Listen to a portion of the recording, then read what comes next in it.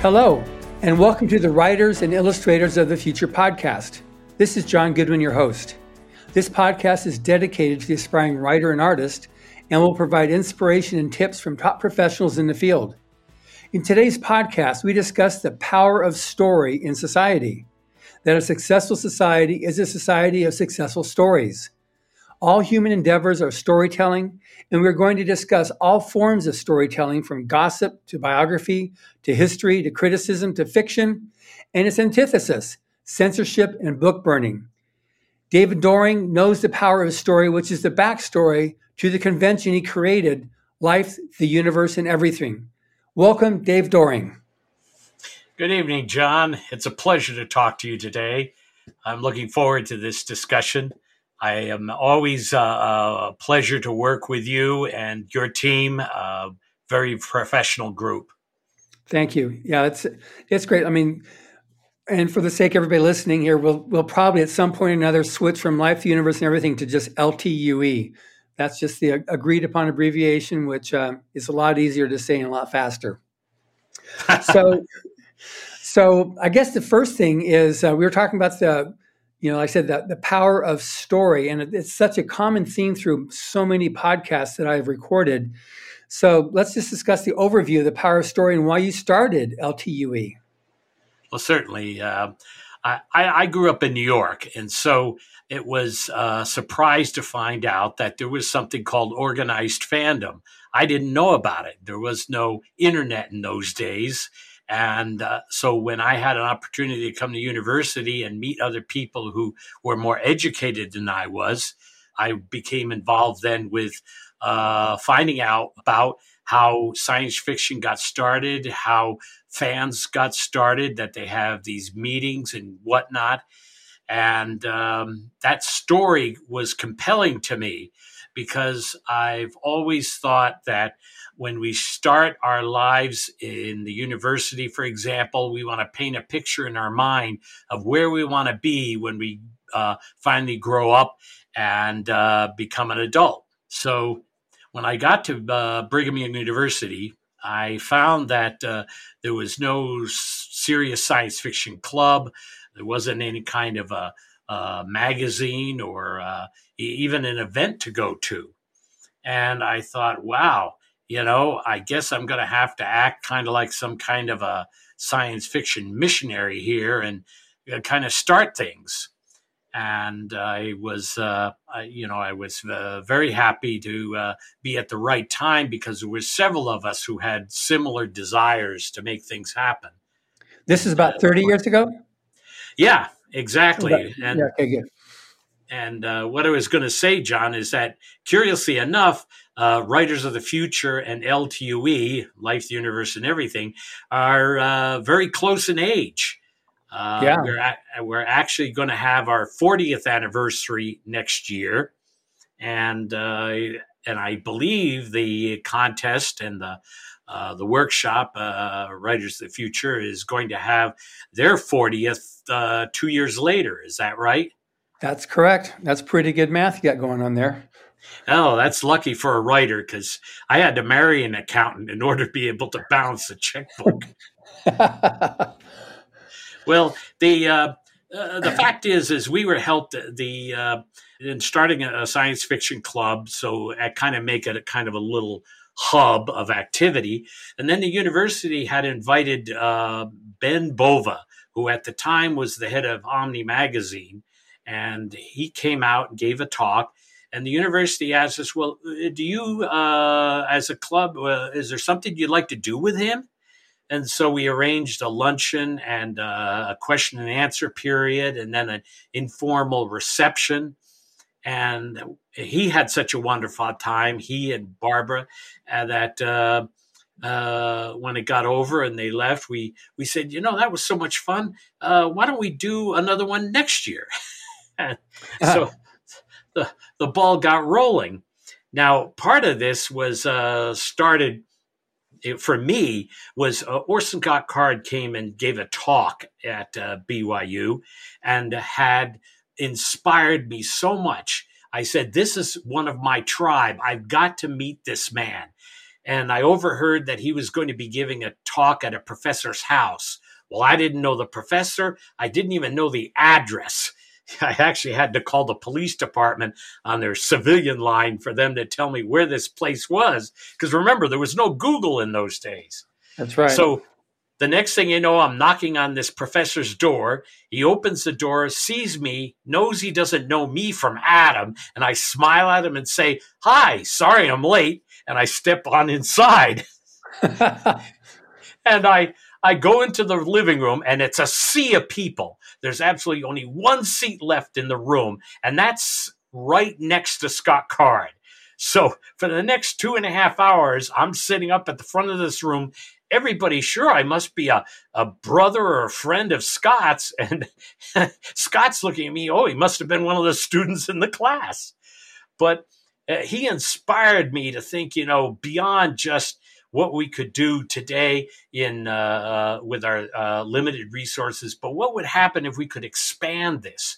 And that's why when we had the opportunity to start Life, the Universe, and Everything, we started thinking, wow, let's get some famous writers together to teach us how the business of writing happens and how story is created. And because I think what I found out with writers, most of us are pretty much solitary creatures afflicted with something I call the chattering monkey, which is that voice in your head that keeps telling you, "You idiot, you can't write this. What makes you think you can write a story about this? You can't do that." And you have to tell it to shut up and go to work. And I had to laugh when I mentioned this to Scott. He said that, "Dave, don't let me kid you. I suffer from that too. And that's why the lock on my office door is on the outside." So my wife comes and locks the door and says, "No lunch until you get those 2 chapters done." So, we had, when we did LTUE for 3 years, I thought, oh, that's a good long run for something that we were doing. We learned a lot. And we hosted then at the end there CJ Cherry and Fred Pohl, which was glorious. And I said, okay, we'll end on the high note. And 2 other people came up to me who attended and said, "Hey, we got some ideas for next year." I said, okay, how about you try running it? And from there, it just, the story that we told, which is that by working together and bringing a bunch of creative writers together, we can learn to be better and do better and overcome these common handicaps we had. And I mean, I just dreamed at that time of possibly getting ourselves published in a magazine, one of the science fiction magazines. To think that there would be 4 of the top 5 fantasy writers in the world coming from Utah was just, it was a daydream. Yeah. And to, be able to talk now with Brandon Sanderson, who says it was LTUE was instrumental in helping him get his career launched. It just is, terrifically satisfying for me.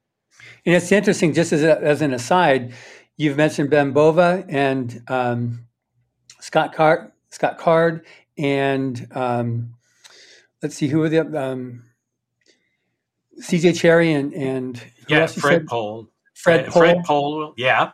Yeah, and they were all judges for Writers of the Future, either past or present. So we definitely have that very similar pattern of just working with the best, the cream of the crop.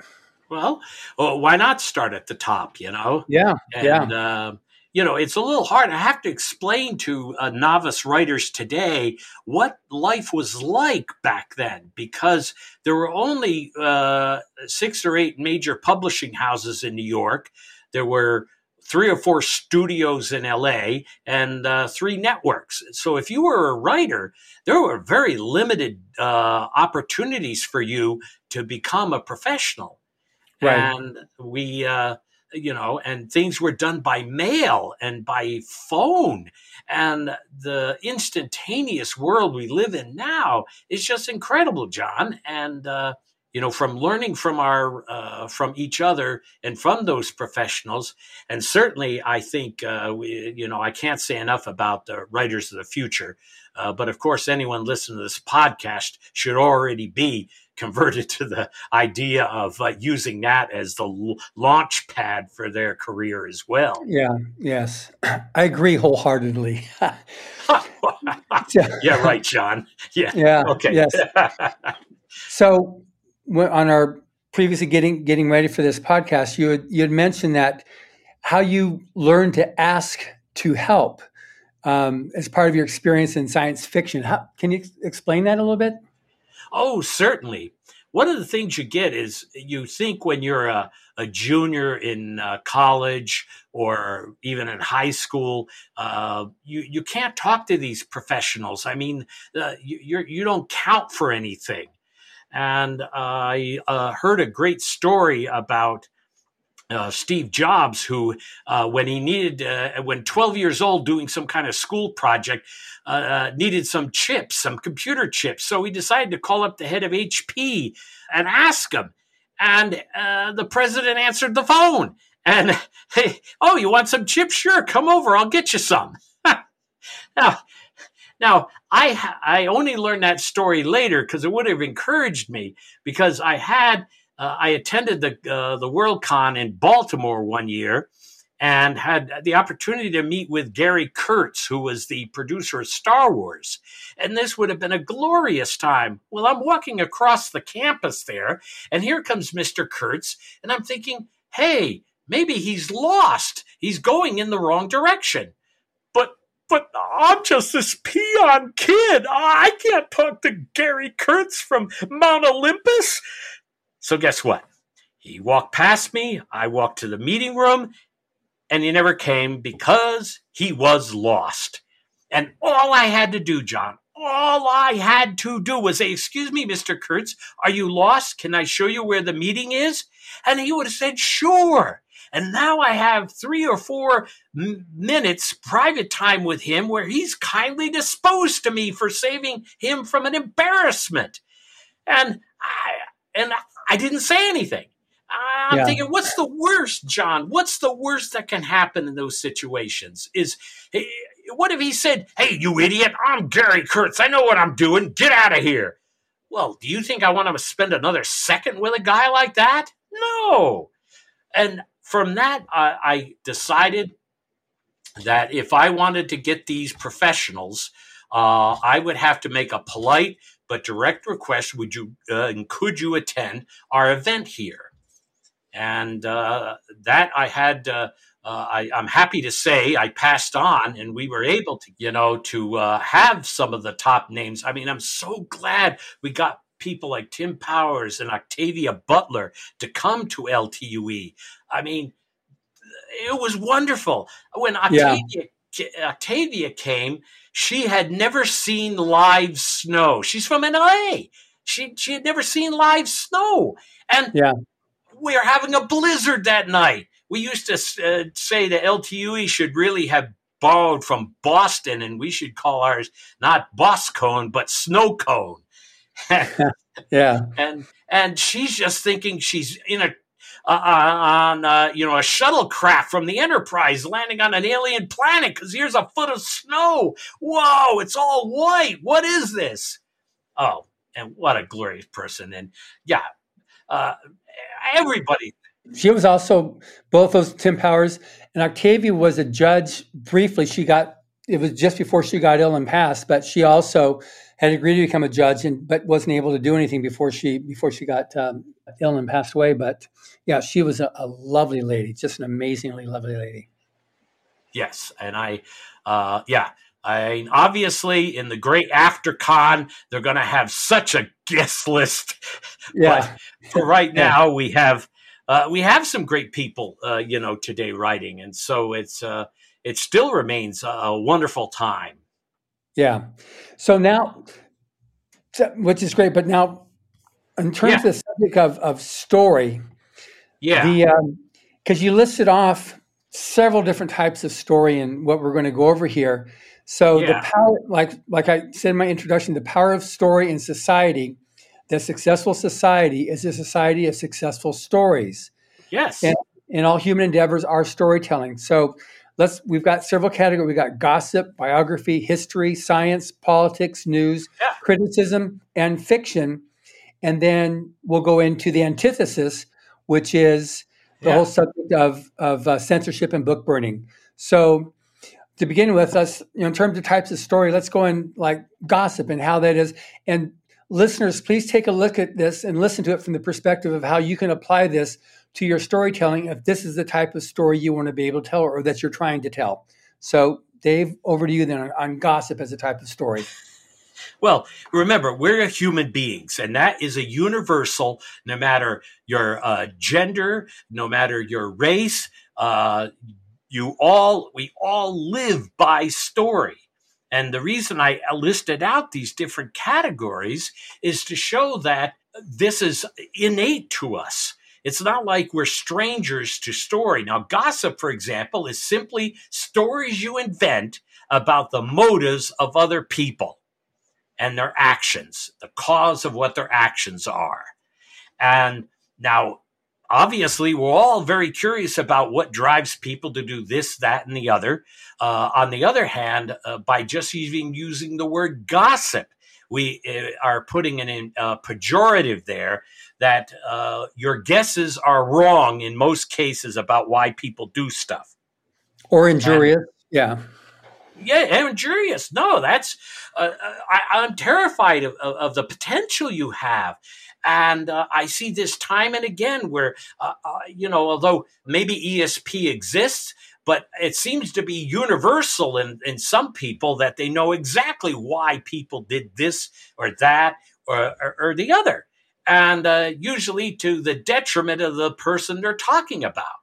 The fact is we don't know what goes on in other people's hearts until they share with us what they're feeling. And, Right. So it's one category of story. Want to go ahead, John. Yeah. And then I was just going to say then, and if we need to, we won't discuss this any further on it for other categories, but any type of story or novel you can think of that would be that type of story that people can think, oh, this is that type, besides just what you see 3/4 of the time on Facebook and Instagram and Twitter. But any other type of novel or story that is gossip and that's the basic theme of it? Well, off the top of my head, John, I found that gossip has been used less often in fiction, probably because we, as authors, can see in people's heads. And so we provide more clues than people get in real life. And so when I think of it, it's when we talk about 1984, for example, we're talking about where it's all about story. That is to say, I should say, that it's gossip in a way that were we at war with that country and not this country? Well, now Wikipedia tells us no, we've always been at war with the other country. Oh, okay, and then we move on. And the fact is that we are like litmus paper in terms of when we hear a good story, but sometimes we're not good at critical thinking. And that's where 1984 and also Fahrenheit 451,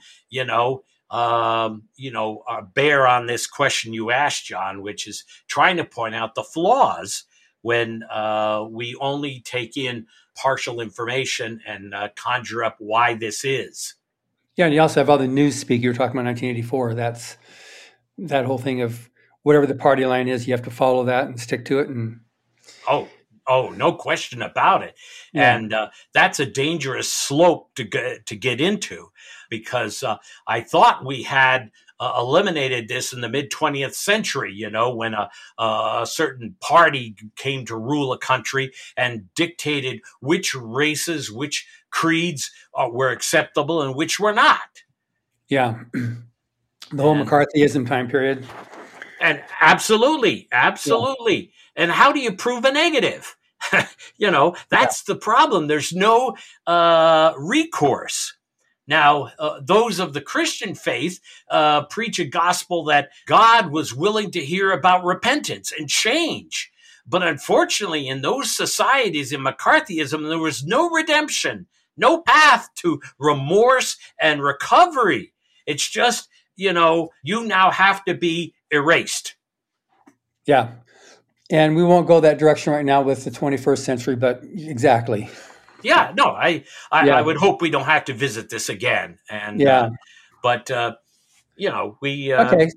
So gossip basically works in the nonfiction where someone wants to be able to whitewash something or to paint something in a very derogatory fashion for whatever purposes or ends they're trying to do, whether it be character assassination or to forward your own agenda over that. And that's how gossip makes it into storytelling. Even though they call it nonfiction, it's still gossip. Yeah. And one of the beauties, the power of science fiction is to explore why things and how things happen.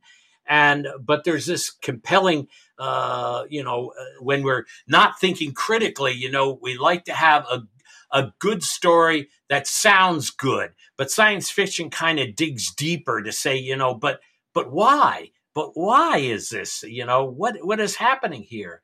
And then fantasy gives us the benefit of looking at what happens when you have power and how do you apply power. And magic, because magic is of the essence in fantasy. What is the personal sacrifice you need to make for magic to happen? Because, of course, a poor story of fantasy is one in which there's no price for magic. Well, that doesn't ring true because we know that any kind of power has to come from something being sacrificed. Right. So okay, good.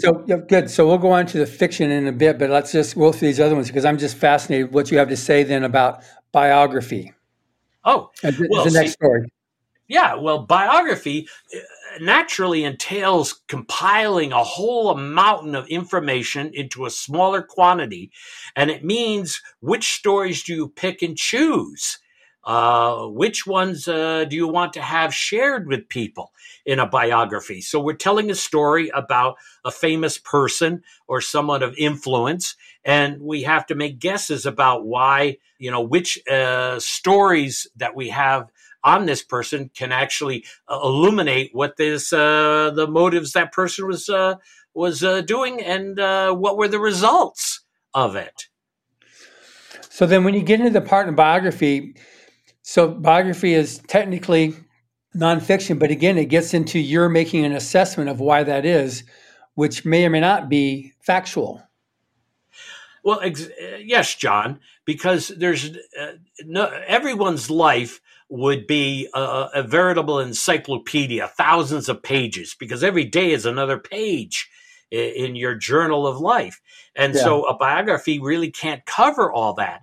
But there's also a way of picking and choosing what anecdotes you want to tell about somebody that paints a picture, either pro or con, And so it makes it a challenge when you're a biographer of how to paint somebody sympathetically, but also deal with their flaws. Yeah, like, for example, you've got the history of the United States. So you've got Howard Zinn presents one view, and then you've got kind of like what you and I were raised with as another view. Yeah. So they're both biographies, and they both are. Well, right now Howard Zinn is being taught as gospel, but it's like there's also that aspect to biography too, which is, or maybe I'm also pulling into history now but it's also the thing too of like the slant you have when you want to be able to tell that story. So you can do a biography and pick out.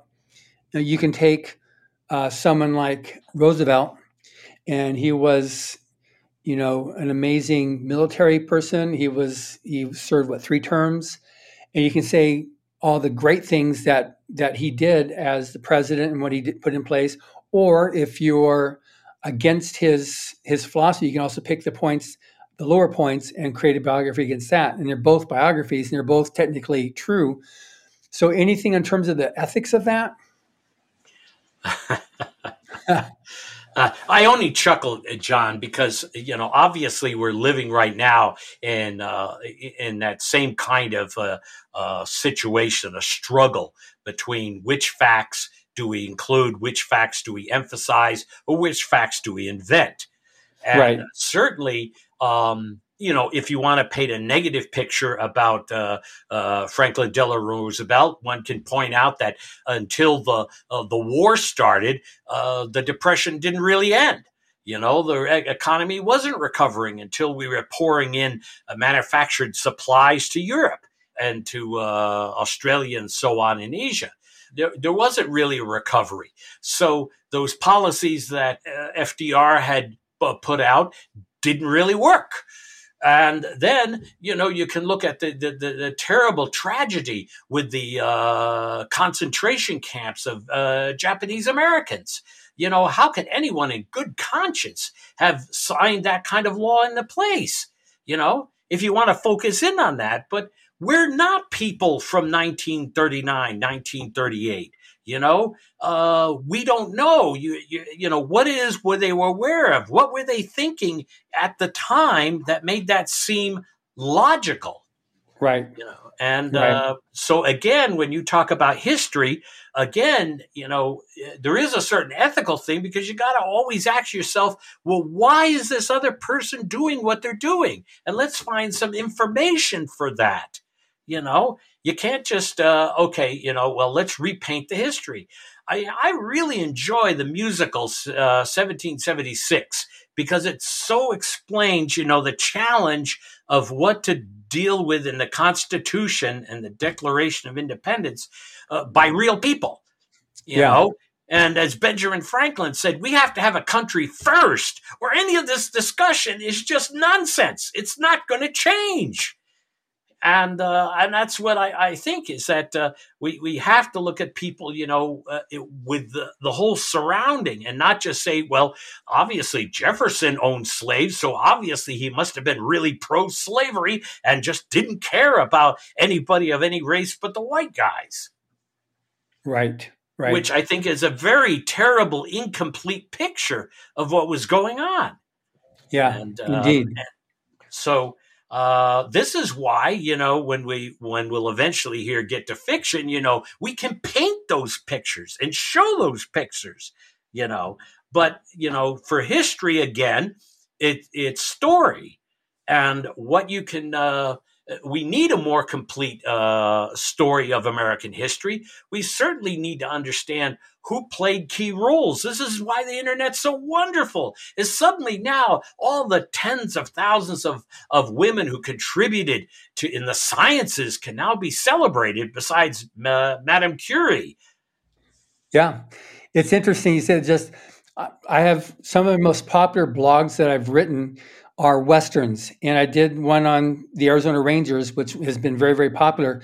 But the one I did on women of the West has been by far the most comments, the most appreciated of all the blogs I've written because of that. Just like things don't get told. And it's now because of the power of the internet, because of, the writing up blogs and doing these podcasts, you can make things more known that weren't known. Nobody told that story. Yes. And I think that's glorious. Because I don't think there's a single person who can't have contributed to making things better through time. And we need to hear those stories, because that makes us feel more empowered. Yeah. So then on the subject then of, I kind of like melded biography and history, but so there's an important factor of this too. Like you can have, if you've got a slant you're trying to communicate and to show something in a derogatory light or a positive light, obviously that's the game you're playing. But in order to be able to do a fair shake on a thing, it's also, like you were saying, what was going on at the time to assess. I mean, George Washington had slaves too, but Lincoln had slaves, but yet he's the one that signed, the bill that, ended slavery. So it's what was happening at the time that was going on. So that's an important part of the story of biography and history, like what was happening at that time, that was this scenario. That was because if you compare it to like 60 years later, 100 years later, 200 years later, that's an unfair comparison. Nothing's the same. It's a whole different environment, a whole different situation that's happening. And science is taken to a whole new level, and just the evolution of or just the growth of civilization. You had, America had, however many thousands of people back, 200 years ago, and now you've got how many millions of people. So it's just a different scene. So try to compare the standards when you're the only person around for 40 miles, and now you're next to somebody within 4 feet. It's a whole different environment, and it's a whole set of social values and social constraints, and what is and isn't okay, and that needs to be taken into account. Yeah, well, yeah, you're just, now I have to explain to people simple things like you used to dim the headlights in your car with your foot. I mean, there's 1,000 little stories about how things worked in the medieval ages, for example, that we don't know anything about. And, how did that impact, the culture, having this limitation? It's very hard to paint that complete picture without spending a lifetime studying it. And most of us, don't have that opportunity to do that. And so the difference between like biography and history versus fiction, it does require that you have that research to write a compelling fiction story, to create that, because you have to be able to create a universe that's believable. But anyway, again, I'm getting ahead of myself on that. So the next type of story is science. Yeah. Well, certainly science is based on what we like to think on logic and facts. But the fact is that there's plenty of scientific theorems, or I should say, they guess. They make a shrewd guess about how things work, and then tell a story about it. That if this is how this is, if this is how black holes work, this will be the consequence of it, and that's a story. That's you have the deductive logic. Yeah, deductive logic. Yeah, and then because time and again we've seen with science is that there were unforeseen consequences that we didn't think about at the time, and so then suddenly now there's a price being paid. Well, why didn't science predict that before? Well, because the story was only partial and it had a part that was projection, conjecture. And so we're limited then, even in the sciences, to trying to make a big picture out of many small pieces. And so we tell a story. Yeah, and one thing about science too that's important is that science has always painted itself as, I'll use the word gospel. This is the truth, this is the fact, and this is what it is, until the next scientific discovery, which totally disproves that. Until the next time discovery, which disproves that. And so it goes on. So now we have, which is where that branch of science fiction versus science fact, we have right now we've got certain rules or laws as established by science. It's okay, this is what it is. So like you've got the speed of light. So that's the barrier. You can't go past that. That's just the way it is. It's been proven by this formula by Einstein.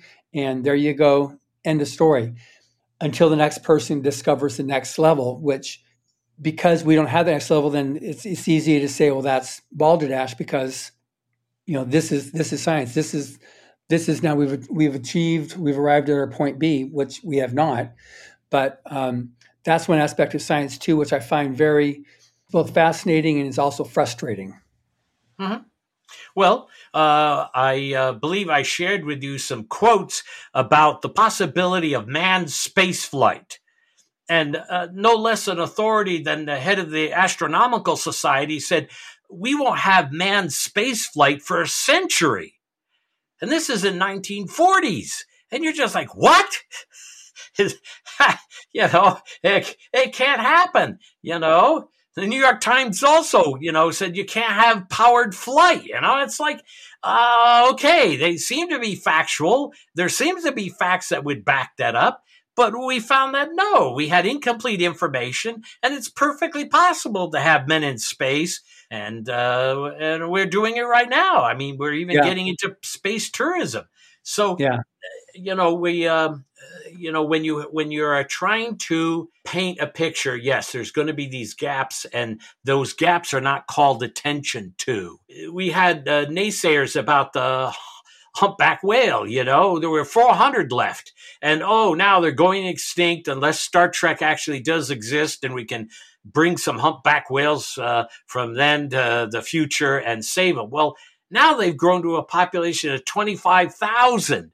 And it's likely that they will be self-sustaining for the, foreseeable future. And, a while back, no, that wouldn't happen. I mean, most people today don't remember the dire predictions of the starvation that was going to happen because we couldn't grow enough food. This was by experts, quote unquote, in the 70s. And that story scared a lot of people. Well, it also scared people to invent solutions to it. So now India and China, they're feeding their people. Maybe, I don't know how well, but certainly better than they had been. And now the problem isn't screaming at us. And so science can explain things. It's when it starts getting, trying to tell a complete story, they need to say, hey, we're making some guesses here. And this could be just wrong. We just don't know. But what will happen next? Good. All right. So the next one is politics. So that's something we've all had our fill of, but... John.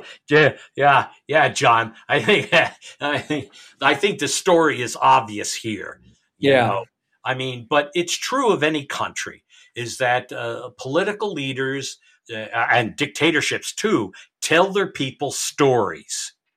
If somebody wants to get elected, they have to paint a picture that people believe is the truth.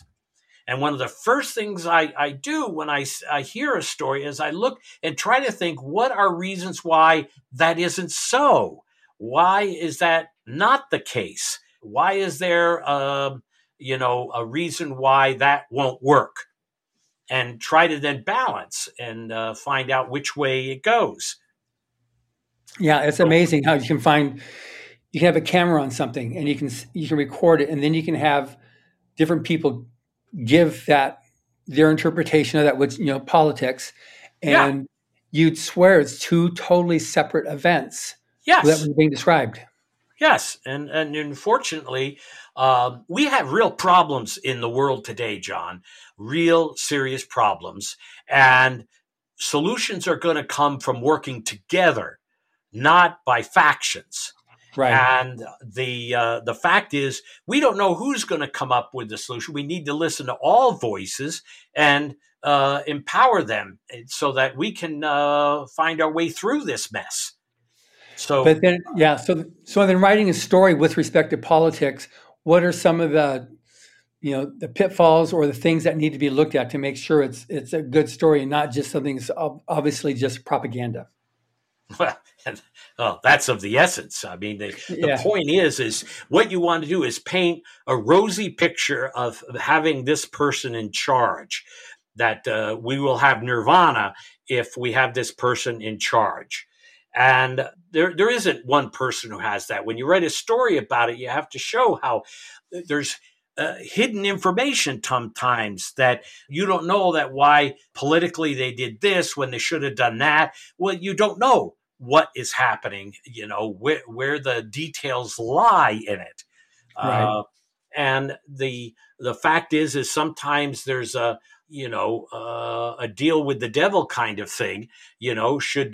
Should Nixon have gone to China? Well, you could look at and paint a horrible picture of human rights in China.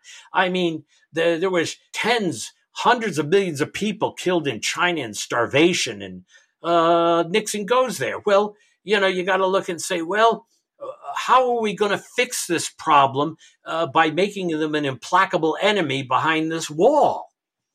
And that's just one example, of recent politics. where, a politician may do something that doesn't settle well with other people, Right. know? And, and look, Putin. Putin is well admired in many places in Russia because he's a good-looking guy and he's out doing stuff and he looks fun and he's making Russians feel good about themselves. So, of course, they like the guy, Yeah. And so, it's, politics, reflects some of the best of our society and some of our worst. And, I don't see that the president needs to understand whoever of whatever policy he's the president of every American, not just a select few. Right. Exactly. Okay, good. Then we move over into news. So talk about this news story. Oh, unfortunately, this is where we live in a time, unfortunately, where professional newscasting has been hit hard. When Grandpa lived, there was Walter Cronkite on the air, and his word was gospel, and you only have to watch him narrating the tragedy of the Kennedy assassination to see a good man suffering horribly, having to tell us the news. But because of the internet, the revenues that used to support newspapers and television news has evaporated. So now what they need to do is have news that's entertaining, that's provocative, so that you'll want to watch it because you want to see what new controversy has come up. Good news can't be talked about because it won't earn them any money. And then the caliber of people who are going into news diminishes because there's people need to make a living doing some of these jobs, and it's not the news then ends up. What stories do you focus on? Well, if it bleeds, it leads is the common phrase, and so in other words, if there's a tragedy, let's focus on that. And so I feel sad because, while there certainly has been abuse of human rights in this country, both by police and by citizens, there are collateral damage. My dear friend, who runs a bookstore in Minneapolis, science fiction bookstore, it was burned down in the riots. Now, he had no political angle. He had nothing to do with the politics. He just happened to be in the wrong street at the wrong time, and his store is gone. And where do we see a report on how can we help this man? How do we, band together so that other innocent people aren't hurt? Don't hear about that. We want to hear about the new thing to be destroyed, or some accusation or some other kind of pain and anguish, so so people will turn to that news channel or that website, and they can get the revenue they need. And, I just find that's very sad. Yeah, back in the I know in the 1700s and early 1800s, because I've got a friend that creates a Western newspaper. He pulls these articles from these old newspapers. He gets it from the archives in DC. And it's just a matter of fact. Here's just a straight, plain storytelling. It's no opinion. It's just straight. He came in, he did this. They attempted to rob the bank. All the different people, fought against it. He shot 2 people. He was found dead. Here's a picture of him laying down, with all the bullet holes in him. And that's the storytelling. That was news back then. It was just just the facts, ma'am, just the facts, Sergeant Friday. Yeah. But now you can't do that. What you have to do is interpret it. It has to be interpreted to fit some agenda, Yeah. And that's and we're back to that telling stories. Well, you don't have all the facts. You don't know what that person was thinking at the time. We used to, what it does is erode a belief in the power of the rule of law. And once the public loses confidence in that, that's when revolutions happen. And we don't want that. That's a fact. And on the flip side, John, I can tell you, I've been in touch with people in Nigeria and Egypt and Arabia and Asia, and there's a time here with COVID we have never seen in human existence ever before, which is we're all wearing masks. We're all wearing masks because we care about each other. And I'm not talking hundreds, thousands, millions. We're talking billions of people are wearing masks. We're united in trying to help each other not get this terrible virus. I think that's glorious news. Wow, we can do something on a global basis together. Yeah, of course, it's the fear of death, helps with it. But dang, it shows us at least we can take these baby steps to be different. Why aren't we telling that story? Because certainly I feel much closer now to my Hindu brethren, my African brethren, knowing that we're facing a common foe and we're all, marching to make it go away. Right. That's good. Now, the one last category you had here was criticism story. Yes. When we write criticism of story, we're evaluating, and I'm talking about fiction, and it could apply to any thesis. But in writing criticism, you're guessing, one, at the motives of the author, and you're guessing at his education and his word choices, and his and it could be her. I mean, I apologize, and it could be their choice, as to how things are phrased, what incidents are recorded, and all of that is part of criticism. There was a movie, Back to School, where the student had hired the Kurt Vonnegut, the author of the story, to write his essay on Kurt Vonnegut, and the professor flunked him, saying, "You don't know anything about Kurt Vonnegut in his writing." Because of course the professor, acting as a lord over the essay, is guessing that no, what was written doesn't agree with his opinions about Kurt Vonnegut and what he thinks Kurt Vonnegut meant and what he didn't mean, and and I'm sure the story is true of many other authors, where no, I didn't mean that, Yeah. You just guessed and decided, okay, this is, must have done that deliberately. And no. And so criticism can be a terrible weapon as well, when you're fictionalizing a part of what you're looking at. Right. Got it. Okay, good. So now all those different types of story we just went over. Now we have fiction itself as a genre, which has, regardless whether it's science fiction, fantasy, mystery, romance, adventure, military fiction, it stands out because it tells us the skills and the attitudes and goals that are there for people, for humankind to be able to achieve and to conquer or to best. So how is that different, how did the story of these different nonfiction categories both compare and differ with fiction? Well, of course, in the real world, we often are not able to find the rock bottom truth that explains everything. And right. And so that possibility exists in fiction. It's the author who is the ultimate say on the story, what it means, and so forth. However, the author has to be telling a truth or more than one truth in his story while he's telling lies.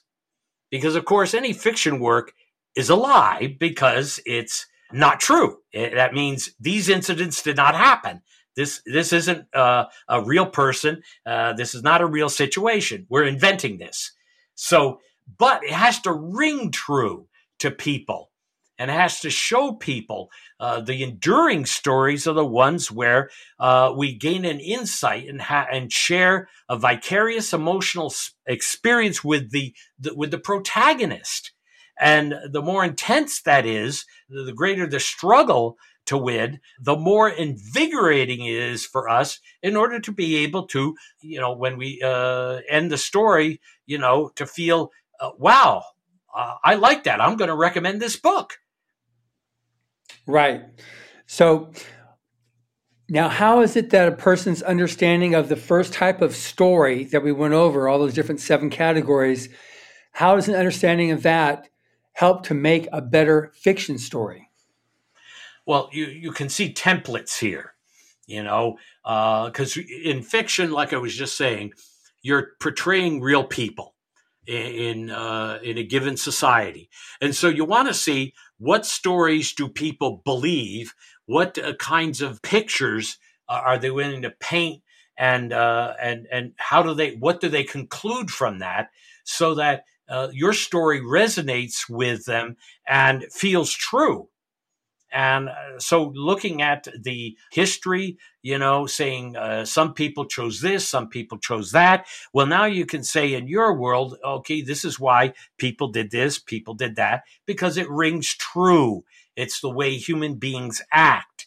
And so whether you're writing fantasy and setting it in the medieval age, or whether you're talking about science fiction in the far future, you want to paint a picture that help them see either how they overcome this challenge, or how they overcome the challenge in themselves, or how they gained a new and better view of things.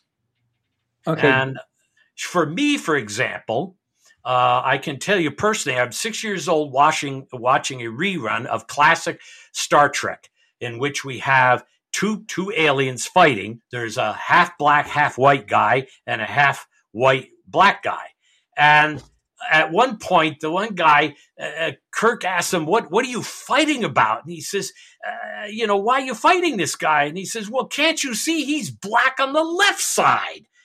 And I'm 6 years old, and I said, that's the stupidest thing I've ever heard anybody say. But it rang true, because I knew from what was going on in the adult world at the time that we had a race challenge. We were trying to understand and appreciate all people at the time. And now I saw that there were some people at one point thought that because they were a different color, that mattered. That it was inane. And so the Star Trek could put it in a way that wasn't preachy. That's always the problem, because we're all extremely adept at knowing when somebody's trying to tell us you're wrong, you're stupid, and unless you do it my way, you're going to stay stupid. Well, we don't learn that way, and I just learned at that moment to say, hey, I will never look at somebody just because they have a different pigment. In their hair. So obviously, for example, John Goodwin, if he has some gray hair, well, he's an old guy. And so we can discount his comments. What? That's stupid. A pigment makes a difference. Give me a break. Right.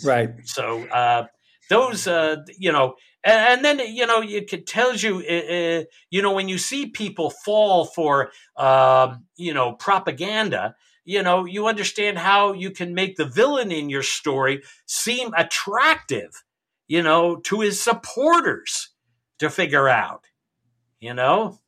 And, and it's sad to say that as one of the most educated countries on the planet at the time, Germany elected Hitler.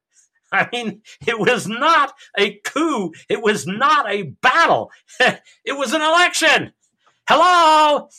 So how does these things happen? And you can explore these kinds of things, because it makes for a more true story when your villain isn't cardboard, but you see that people follow him because he has something that he's offering, and they want that.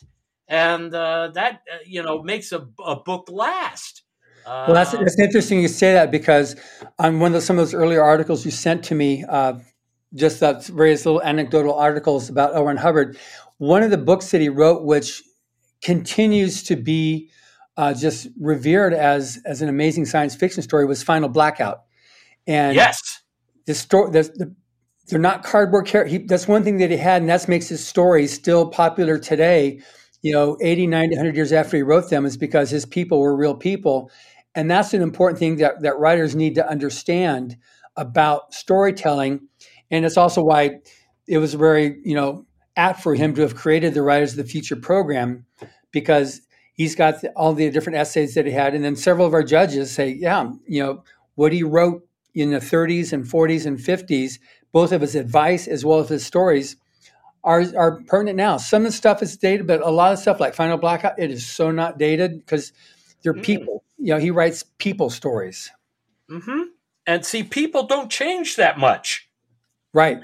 We're very sorry that the tales told in the Roman Empire didn't get recorded on permanent, metal plates or something so that we could find out what was going on, because they probably had many of the same sagas that inspired them. And certainly, because we have now the internet, we're able to see the writings of L. Ron Hubbard in contemporary at that time in the magazines and from other fans talking about him.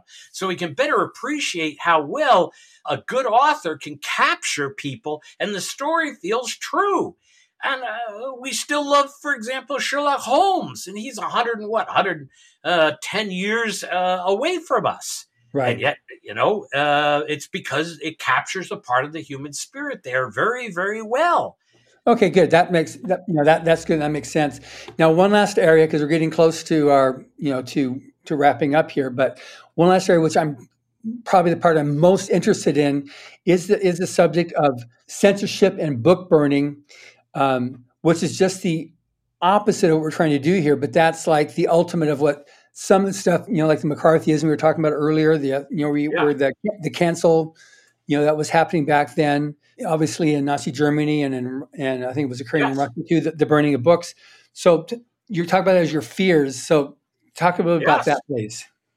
Absolutely, because when you have a select group who assume because of whatever reason they're appointed to be the ones to make the decision about what can and can't be read, we're in a bad world. The fact is the censorship, we're always willing to point out the most egregious examples, the most horrible examples that may not deserve to be published, may not be shared.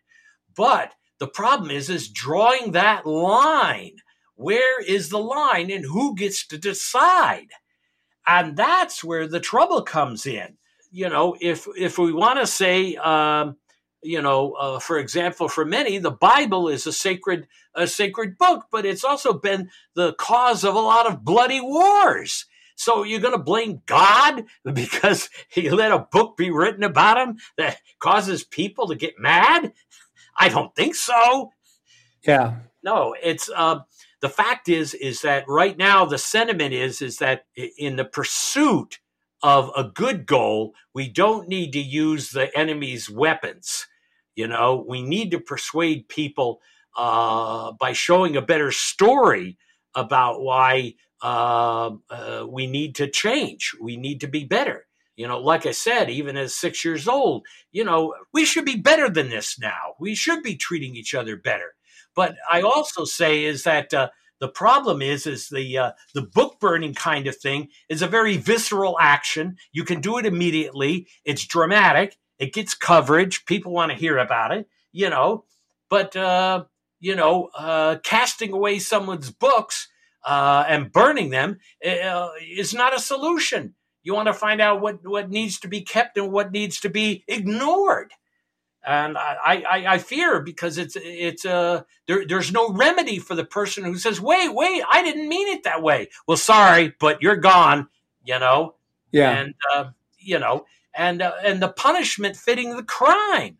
We all lament when we see someone, is arrested and given a life sentence for stealing something because it was his third felony, On the other hand, when someone is a gifted singer, when someone's a gifted writer, we give no path for them to say, oh, well, I can be different. I can do things better. No, they're erased.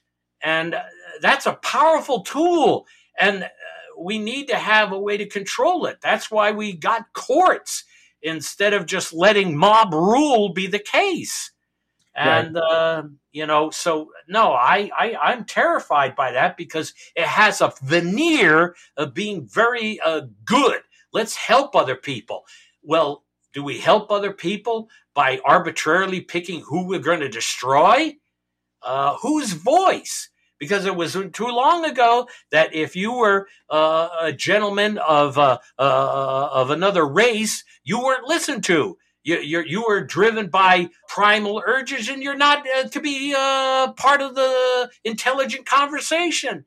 No, I don't want to go back to that world. I want the world we're creating now. Excited, going into space. We're going and doing things together, sharing on the internet like never before. This is the golden age of writers and creators, John. I can't emphasize that too much, that we have the power of distribution for our good works. And you can be a filmmaker in 10 minutes, put it up on YouTube. You can be a published author by putting it out there to download. You can put your music up there and your art, and you can make a living and do it globally. What a glorious time it is to create things. Let's make beautiful things, because the world is hungry for great story. Wow. With that, we'll end this interview. I can't know even how to top that one. That is so true, what you just said there. What the world needs now is great story, and we're ready for it. So as we wrap up this podcast, Dave, anything else you'd like to say before we end off? I want to invite everybody to attend Life's the Universe and Everything next February, to join us at one of the largest conferences focused on creating aspiring writers into professional, successful writers. And this is of all walks, and whether you're in art or film or media or books and short stories, we would love to see you here. Check us out at www.ltue.net. Great. Thank you very much. And thank you for listening. Subscribe to the Writers of the Future podcast on SoundCloud or wherever you get your podcasts. We've also been syndicated on the United Public Radio Network, where you can find these podcasts as well. Writers and Illustrators of the Future are contests created by L. Ron Hubbard to provide a means for the aspiring writer and artist to be seen and acknowledged. It is free to enter and open to amateur short story writers and artists of science fiction or fantasy.